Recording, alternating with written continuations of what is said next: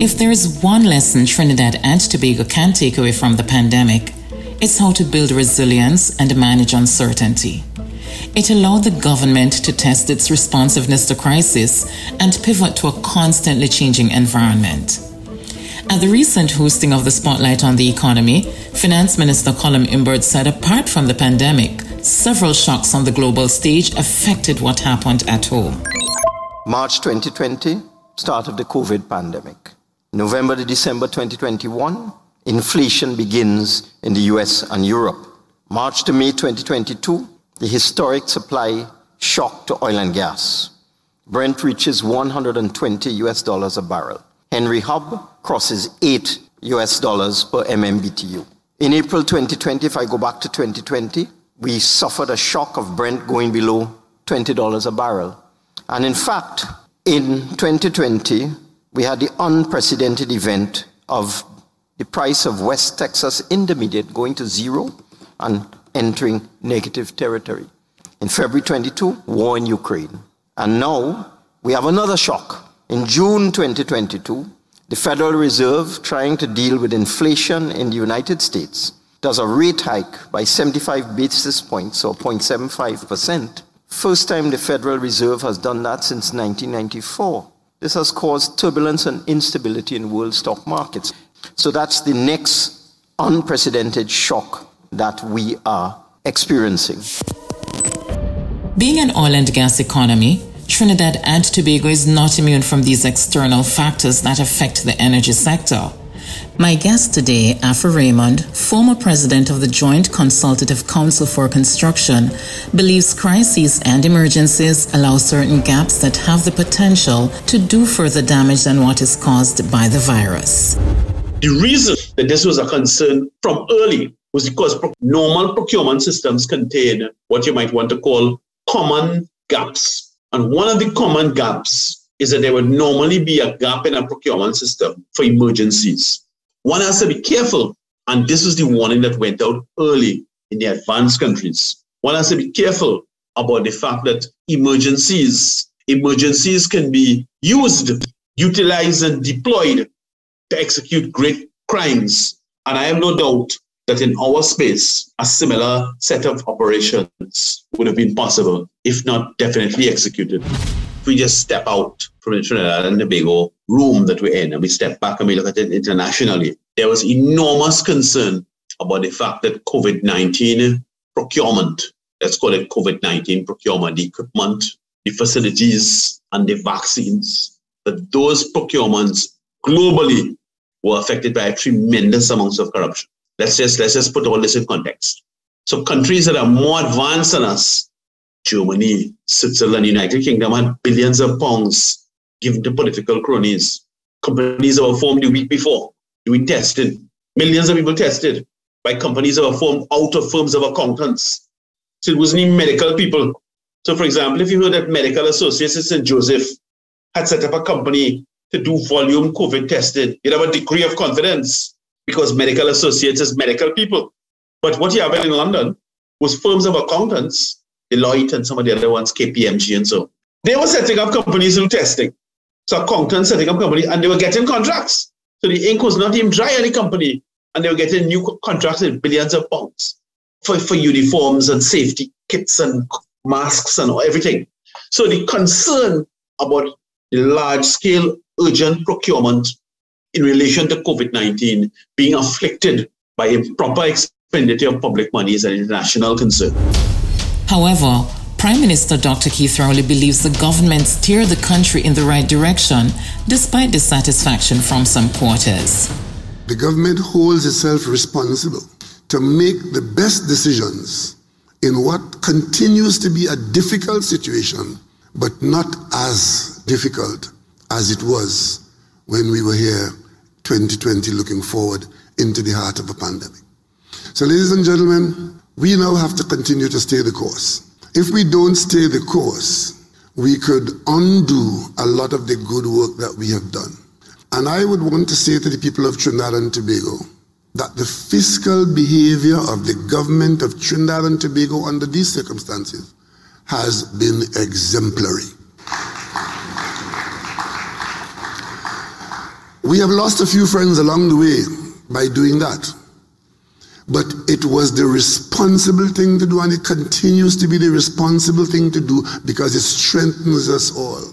Monetary policy, you would have heard some experts predicting the collapse of the economy on a consistent basis. Today I can tell you without fear of contradiction, our economy has not collapsed. As a matter of fact, in the darkest moments of the pandemic, when our retail trade was shut down, and those of little faith thought that that was a symptom of collapse, today I can tell you that our retail trade is almost as vibrant as it has ever been. And it is because of the responsible action taken by the government to ensure that we preserved our hope in a future. And when that future came, that we were in a position to have seeds grow out of a very hard and even possibly infertile ground. But let's go back to the finance minister. In his mid-year budget review, he attributed TNT's economic recovery to the government's fiscal measures during the COVID-19. Based on the fiscal stimulus of this government over the last 2 years and the plans and programs of the Ministry of Finance and the government as a whole, our GDP has bounced back from a low of $140 billion when we were in the throes of the pandemic in 2020. Our GDP had dropped as low as $140 billion. It has bounced back from that figure to $180 billion in 2022, a huge increase of $40 billion. This is actually higher. This is a higher GDP level than the pre-pandemic years. Our GDP is now higher than it was in 2018 and in 2019, Madam Speaker. And we intend to put this increased GDP to use for the benefit of the people of Trinidad and Tobago. That has nothing to do with leadership and performance by that government. All the things the minister is boasting and crowing about, nothing to do with proper management and leadership, because he told us himself, it's from the energy prices. Nothing to do with performance and management and so on, has to do with the higher energy prices. And now, the question is this: after the war in Ukraine, after these prices go back to normal, what will you do? What will you do? Because you have shown no projects, no policy, no strategy, no programs, anything to grow the economy, what you're boasting about high energy prices. When that is over, what will you then do? Will you go back to raiding the HSF? Will you go back to borrowing because you have no new projects, no revenue streams, no investments? That was opposition leader and political leader of the United National Congress, Kamla Prasad-Bissessa.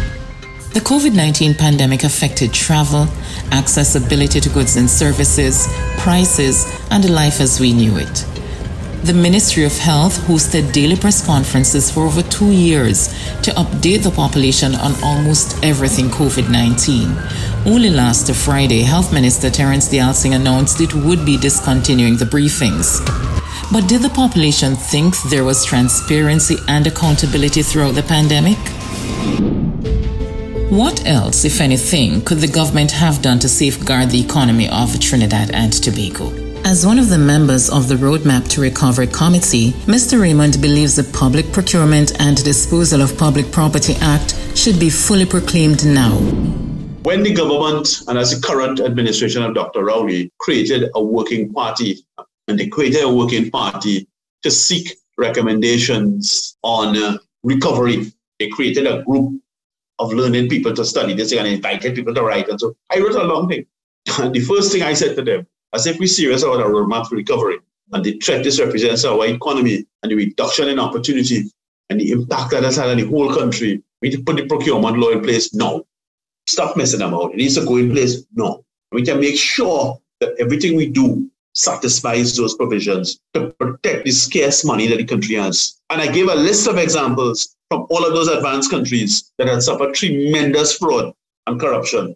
Countries that are many times more advanced than Trinidad and Tobago, and their systems were completely licked up by Friedmanites who had their plan prepared and in their back pocket, waiting for a crisis, which is the shock doctrine. The Roadmap to Recovery report that was laid in Parliament in September of 2020 contains as one of its recommendations the immediate implementation of procurement law. So it was accepted.